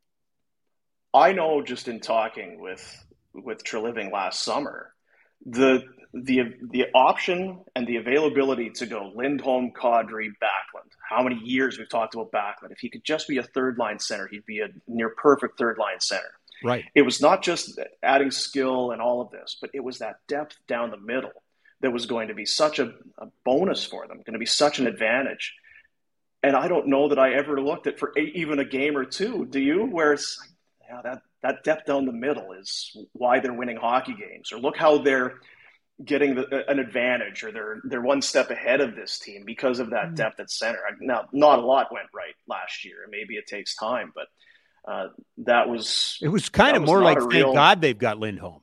Yeah. You know, it wasn't the opposite of that. It was more like, well, we're clinging to the side of the boat because of him, not we're winning the race because of him. And it would have sucked for him too, right? You go from being on the best line in hockey. A lot of people are telling you how you're part of the best line in the National Hockey League. Yeah. And then your two guys leave. Yeah. And then your production's going to go down, because it just is going to. Even if Tkachuk and Gaudreau were still there, the production may have gone down. That's true. So it's a hit to a bit to your pride and your confidence and all that. And probably hockey's a little bit less fun when you're not racking up points. I don't think it was fun for anybody last year. No, I don't think it was. Right. You have to know what he wants. And I know that Craig has talked about it and Rhett's talked about it. You need to have guys that want to be here. Now, let's be honest. Are you going to find 20 guys that think Calgary is the best market in the National Hockey League? You're not. But you can't have guys looking over their shoulder, looking to see what else is out there, because that stuff's infectious. And we know that room needs some real work done to it. If Lindholm can't give you an answer right now that he wants to be here, Rhett said it today, isn't that kind of an answer?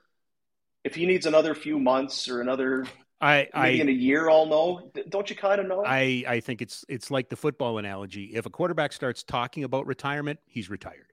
Yeah. He doesn't want to get hit. He doesn't. It reminds me a little bit of Johnny last year, right? Because Johnny was positive. They're going to get her done. Oh, it looks good. We're going to get her done. We're going to get her done. You just, okay. Yeah. Well, what? Where'd he go? Mm-hmm. Right? There is an element to that. I don't disagree with that theory at all. At all. Yeah. If you go off what you heard on Locker Cleanout Day, if there was one guy that seemed like he was mad around, it was Toffoli. Yeah. Oh, I love it here. I love playing for Darryl. Love it here. It's great. Yeah, I'd absolutely look at signing. He's the first guy out. So it's one of those, always be wary what guys say 100%. In the media, those 100%. Exit meetings. Oh, he really wants to be here. Or somewhere else is fine too. I've been talking about it for a while. I take no pleasure in talking about it for a while. But how big is the Calgary factor now? Do you think it's now? I guess to what end? I think if you go back a couple years, I think you go back to Blake Coleman. You overpaid to get Blake Coleman. Good player, but you overpaid to get Blake Coleman. I think that the building, I think the history, recent history, I think the fact that this team is always in the middle and never, I don't, there's no secrets. Everybody knows everything now. I'm of the opinion that, that Mike or that Matthew Tkachuk may go down as the greatest drafted player by the Calgary Flames ever, but he didn't want, part of it's lifestyle, part of it's taxes, but part of it, you kind of have to want to be here, don't you? You do have to want to be here. And the trouble is, I think right now, and you get it, if you're 24, it's a big world out there. There's some exciting places to be. Mm-hmm. If you're 30, 31, and you've got kids and a wife, it's being a good place to raise a family and the taxes, and I could maybe get more money there. And that it starts to change. And that's what's gotten them into trouble in the past. Troy Brouwer, happy to come to Calgary. I'm already building a house there. Yeah, I remember that. Canada Day. Man, that's right. Yeah. That's not what you want. You don't want to have that retirement deal where guys come in and I'm building a house and this is great. Well, are you done or are you getting started? Settling down. And it happened with it. God love Brouwer. Troy's a great guy. He is. But I think he would even tell you that it did. It didn't work with James Neal. I don't think it hasn't worked with Blake Coleman, but to your point, you had to pay to get him. At the same time, I don't think it's quite as bleak as it looks. It's hard to maybe defend that opinion with what we've seen. I think Johnny wanted to be here and outside forces took him elsewhere. Okay. I think that day where he said he's out, he also said he was in. And then things changed. Yes, he did. Yes, he did. Yeah, no, and that's so and that's the human being component of this too, right? Yeah. And if you're Matthew Tkachuk and you say, well, you can make $9 million in Calgary or $9 million in Miami or Los Angeles. Well, yeah, I'm going to send, Miami sounds awesome. I'll wear flip-flops and tax-free state and all of that. So it has been an issue. And I think it'll continue to be an issue. Canadian markets, there's some guys that just don't want to play in Canada. And not all of them are Americans either. There's some guys that just want to play in the U.S. They want to play in a U.S. market. It's different. People don't like to hear it, but the crowds are different. Fandom is different. It's just a different level of passion here for sports. So the building isn't good. The current state of affairs, it's a non-playoff team, right? If you were winning, that would help too. I think that all of a sudden the winters are a little warmer if you're going to round 3 or getting to a cup final on a routine basis. But they've got some work to do for sure to build that up, because right now it's not as bad to be a Calgary Flame as a lot of the people in the league are portraying it to be. But there are other places that look pretty good in comparison. You start to, and I think Conroy and Iginla can help with that. Mm-hmm. You start to win, and things can slowly start to change, because you were right in the teeth of it in 2004. Oh, yeah. Players, sea of red. It would be awesome to play in front of a crowd like that. 100%. It was talked about around the league, how great it was. The Red Mile and everything. Calgary was... Yeah. It's like, man, if we could only have what Calgary has in terms of a fan base and everything else, and you can have it again, it's just going to take some success and some work. And this isn't a Calgary thing. I am concerned about Winnipeg. I am concerned a little bit about Ottawa. Ottawa, great young cadre of talent. DeBrincat doesn't want anything to do with it. Mm-hmm. Winnipeg's had its run. That one feels like it's going to kind of empty out here. All due respect to our provincial capital friends, you take the best 2 players in the world out of that market, and it's going to become hard to draw again, right? Yeah, it is tough in Winnipeg, and then you start to go to some of those other markets. Ryan and Red had an argument the other day, and Red's point was, when's the passion going to be back in the game? Kids just be thankful to be in the league. It's an honor to do it, because right now there's too many young players who, if they don't like their situation or they don't like their coach, they're just going to go. Right. And sometimes it's about money, mm-hmm. and sometimes it's about lifestyle, and mm-hmm. I get all of that. But You go back, Jeff Carter didn't want to be in Columbus. He was Remember in Philly, that? You remember those? That what was it? 4 hours, 8 hours in Los Angeles at the draft, right? Yeah, that was a crazy stretch. And then what did he do? He kind of, I don't want to play here. Okay, well, you go to LA and win 2 cups. That's the other part. It's working out for a lot of these guys that at the end of the day, they aren't worse off for requesting a trade and wanting to move on. No. And I would think life's pretty good for Dubois today. I'm out of Winnipeg. I didn't want to be here. Montreal's good. Los Angeles. Yeah, I'll be a King. Team looks good. It's unbelievable living down here. It's a struggle for sure, and it won't change for Winnipeg. It's just that's Winnipeg. It's the market. It's the winters and all of that. And I think sometimes people just aren't honest with themselves. I'd love to play for this team. Yeah. Get on airplanes and go and see these other rinks and these other teams and these other towns and the lifestyle. Play in the Eastern Conference where your travel is so different. Go to a state where you make an extra $200,000, $300,000, $500,000, maybe $1 million. Rhett talks about it all the time when Brian Campbell got traded from whatever it was, Chicago to Florida. He's making an extra $1 million a year just in tax savings. That's real life stuff that you can't.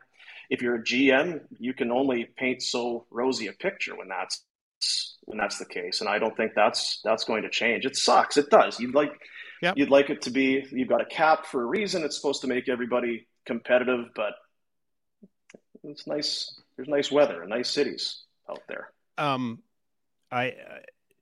You got me thinking about something when Rhett says that passion, right? Because this is not me, opining for the pre-internet days, but there was something kind of glorious about growing up in the late 70s or the early 80s where you didn't get it all. You got a game a week. Mm-hmm. You had the hockey news and the hockey digest, and there were teams you never saw in a whole calendar year. Just didn't see them, right? You just didn't have that access, and it was magical. Rick Westhead put this out yesterday, the Canadian Youth Sports Report. I don't know if you saw it, Boom, but no. 4 million Canadian youth participate in one or more organized sports and activities, representing a participation rate of about 67%. Soccer is the most popular youth sport, with 16% of Canadian youth between 3 and 17% participating in it. Then it's swimming, then it's hockey, then it's basketball. And this is where it gets interesting. 50% of Canadian youth follow at least one pro sports league. So 50%, 57% of our youth, half, care about sport at the professional level. 27 follow the NHL, 16% follow the NBA, 12% follow the NFL. New Canadians, 27% of new Canadians follow the youth, follow the NHL, while only 8% follow the NHL. Yeah. Future fan development, man.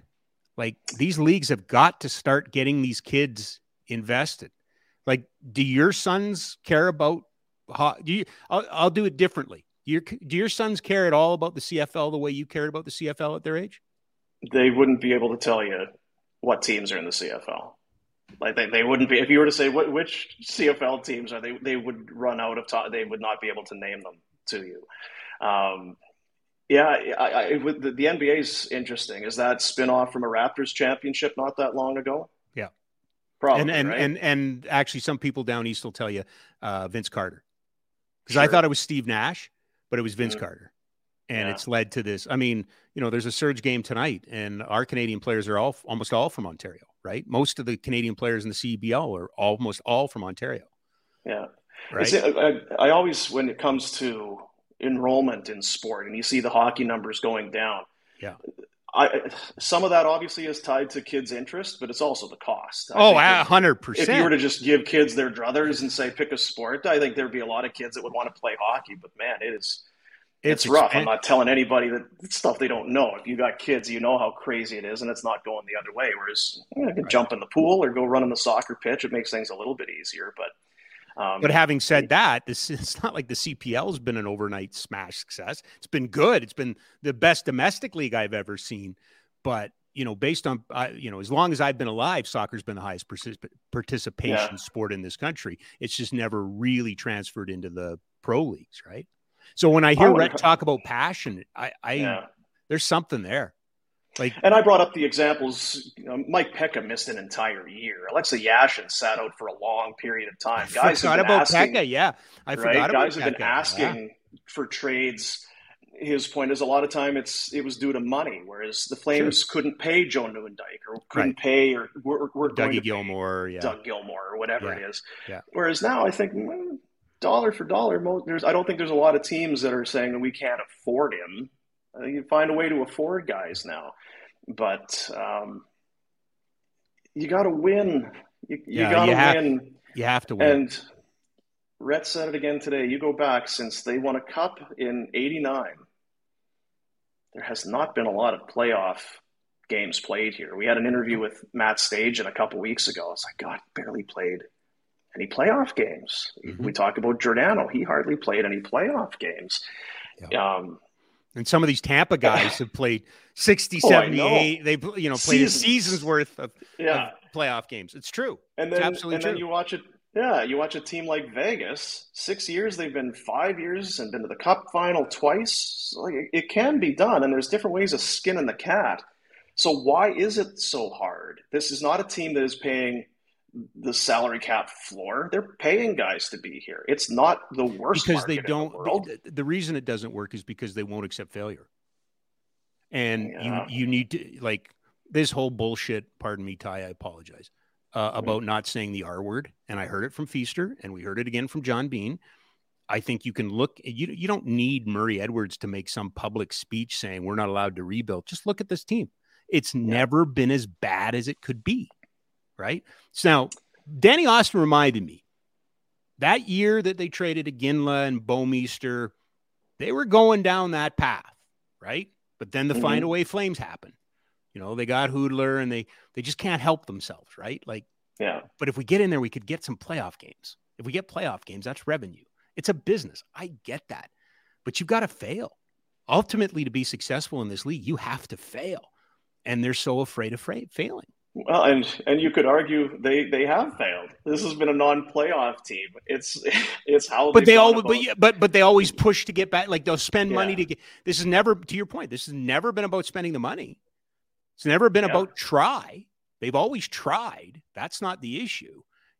They've never picked higher than Sam Bennett at number 4. It's crazy. And meanwhile, the team up to the north has had three first overall picks in 6 years, or four first overall picks in 6, and they got the best generational player again, right?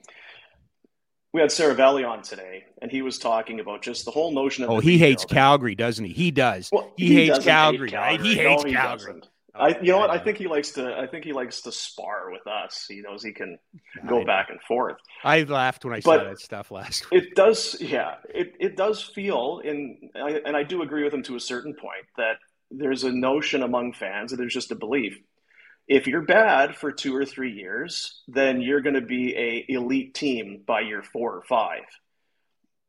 You're going to pick high, potentially, and you hope that those picks come through, but it's not always a slam dunk, right? Buffalo they've gone through 2 or 3 of them, and they look like finally they're coming out from underwater. It really hasn't worked for the Coyotes. There's a lot of teams out there, even the Senators, right? Finally, now it looks like the Senators. But how many times how many restarts and, like I just said with Edmonton, you go all the way back to Gagne and Cogliano, right?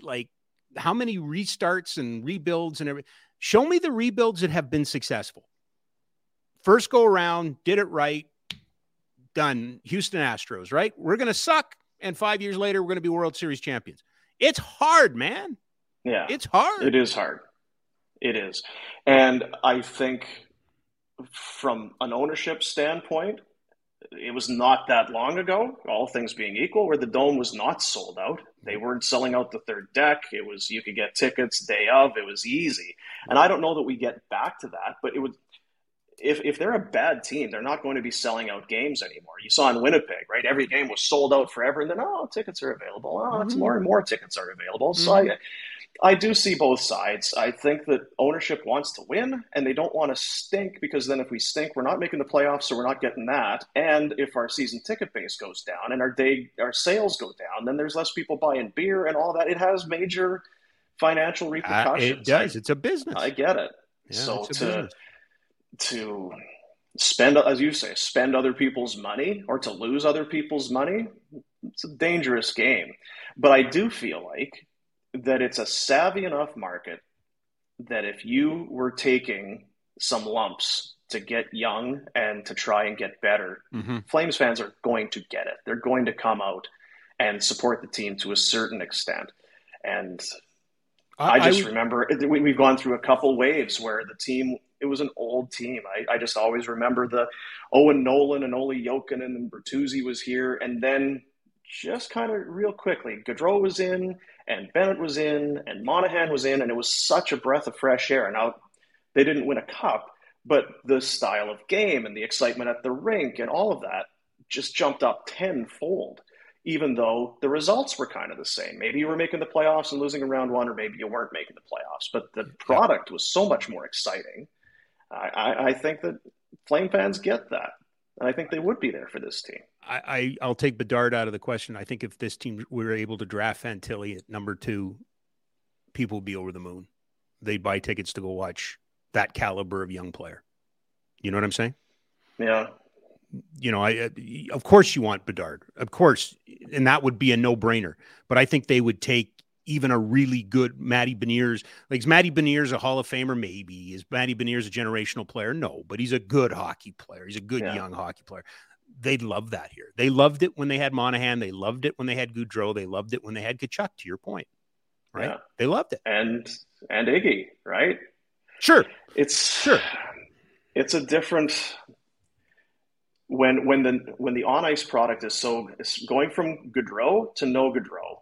When you just don't have that guy that can kind of get you leading, let alone come out of your seat, kind of lean you forward. You kind of feel the buzz in the rink as he's got the puck coming through the neutral zone. When you don't have that, and it's kind of dump it in or try and get through, and you're getting stood up at the line and then dump it back in, and that it becomes a very less entertaining product. And I think that Conroy's talked about that. We need to get more skill. We got to let young guys create. We got to let them make mistakes and not feel like they're going to be banished to the press box or sent to the American League. Let them be creative. There's so much creativity and skill in the game right now, which is why I think people are get some of that here. Let's go. Get some of these young, flashy kids. We don't care. Go through your legs.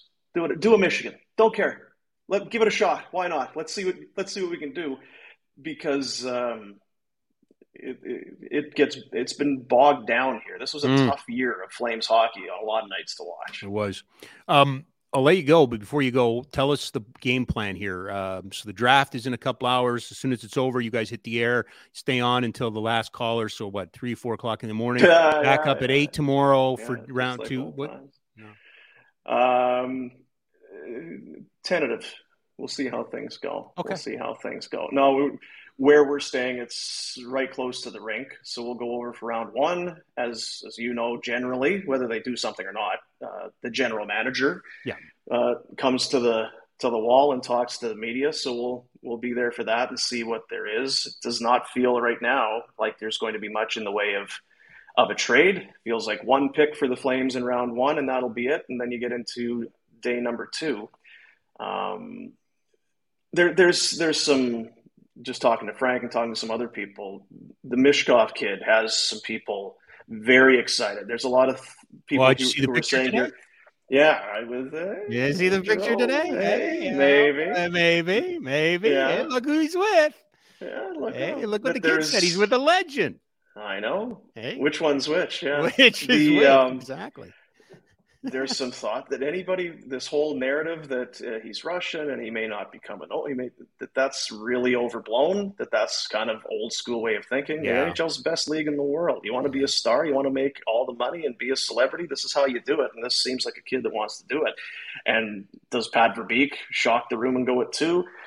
Who knows? But I wish Craig was picking a little bit higher, right? You kind of have that peak sadness. You're right in the middle, and you feel like you'll be a pick or two after some really exciting players go potentially, and then you get to round 2. But we'll see what happens tonight. There's doubt that there's going to be much movement in the top 10 based on what you hear. That Columbus, maybe they'll trade that 3rd pick, and does not sound like they're no, it does not sound like.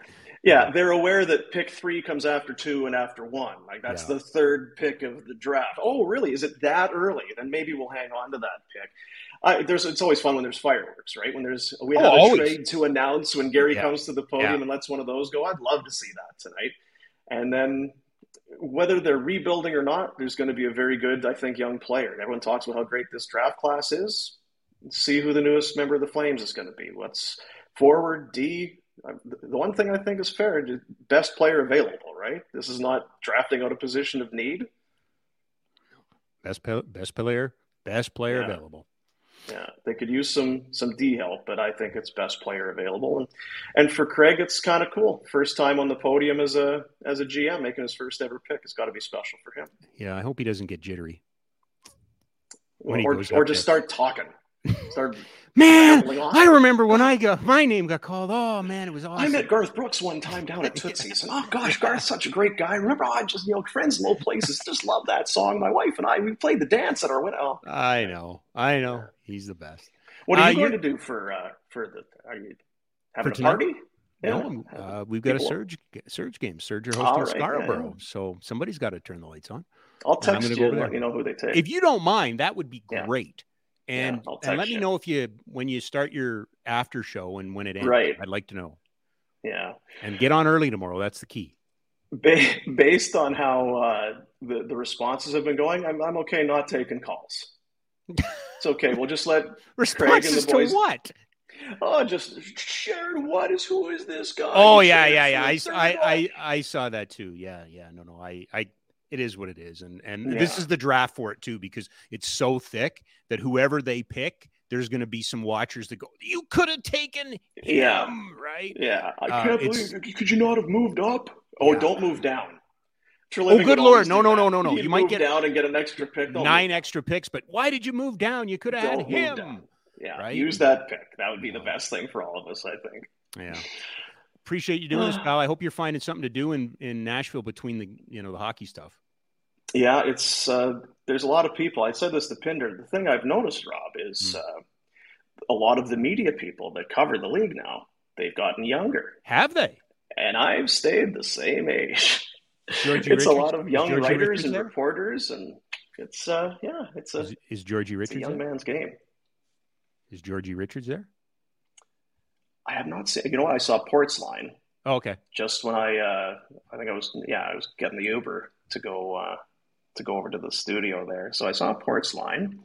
I heard there was a Mike Zeisberger appearance. Wow. Shanahan was at Tootsie's there last night. But in terms of the media, it's a lot of young up-and-comers. Hey. They're vibrant. Yeah. They are. They're trying to make their name. Yeah. Trying to make names for staying themselves. Power. Yeah. Yeah. Some of them have been here since Sunday night, Monday night, Tuesday night. Those were the days. Can't do it. Yay. Can't do it. Come on, Boom, let's go. I'm good. I'll catch you. Yeah, I'll meet you there. I'll meet you there. Car. Yeah, I'll meet you there. Yeah, I'll meet you there, guys. I appreciate you doing this. We will be watching with great interest. Thanks for popping on, pal. Sounds good, pal. Take care. All right, buddy. You bet. Hey, yo, Boomer from the Barn Burner, live from Nashville. Of course, brought to you by Ski Sellers Snowboard. SkiSellersSnowboard.com. 76 years in Calgary. The stores are closed for the summer. They will reopen in the fall, all 4 of them. And they will be ready to roll for a great ski snowboarding season coming up, starting, in autumn. Jack, before I go to the final mile, we were on for another 45 minutes. Any trades? Nothing new, no. Nothing new. That pick in the Rice Smith trade is not till next year, 2024. Oh, it's a 2024 pick from Pittsburgh. Yeah. They probably didn't have a pick to send this year, but they get Riley Smith. That's a lone trade of the day. Get to the final mile, and I'll do this. Sad news today for Calgarians. Gentleman who I think all of us have the utmost respect for, Dan Carson, passing away. Dan, the longtime voice of the Calgary Stampeders at McMahon Stadium, was also Country 105 and 660 News. Just a prince of a guy. Please do not want to interpret this as we were close friends or anything. I knew Dan in passing. I knew who he was. He was always very nice to me and respectful to me, but just that calming, soothing voice when you stepped in McMahon Stadium and you heard it, you knew you were at a Stamps game.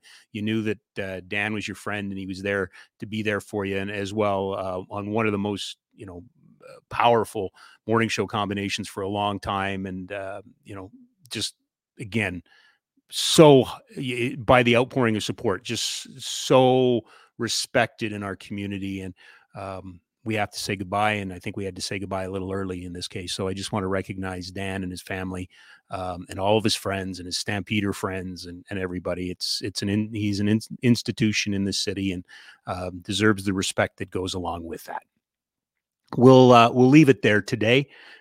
Thanks to everybody for joining us. Thanks to Ryan Pike, managing editor at Flames Nation. Make sure you're plugged into whatever is being written there. It'll be all over on the Flames, and then Barn Burner guys are down there. We're back on Friday. Eric DeHatchuk will be with us. No show on Monday because of the long weekend. Peter Marr joins us next Wednesday. So lots of hockey still to be determined. Lots of deals still be determined. Free agency, all kinds of things. Enjoy the draft tonight. Don't forget the Calgary Surge are in action if perhaps you're one of those people that can, do two things at once. Surge at home tonight to Scarborough, and you can bring your phone and you can keep track of what's going on at the draft. Looking forward to that game as well. Thanks to our outstanding producer, Jack. Thanks to you. We will see you soon, as Friday, actually. Maybe sooner. You never know. Have a great evening, everybody.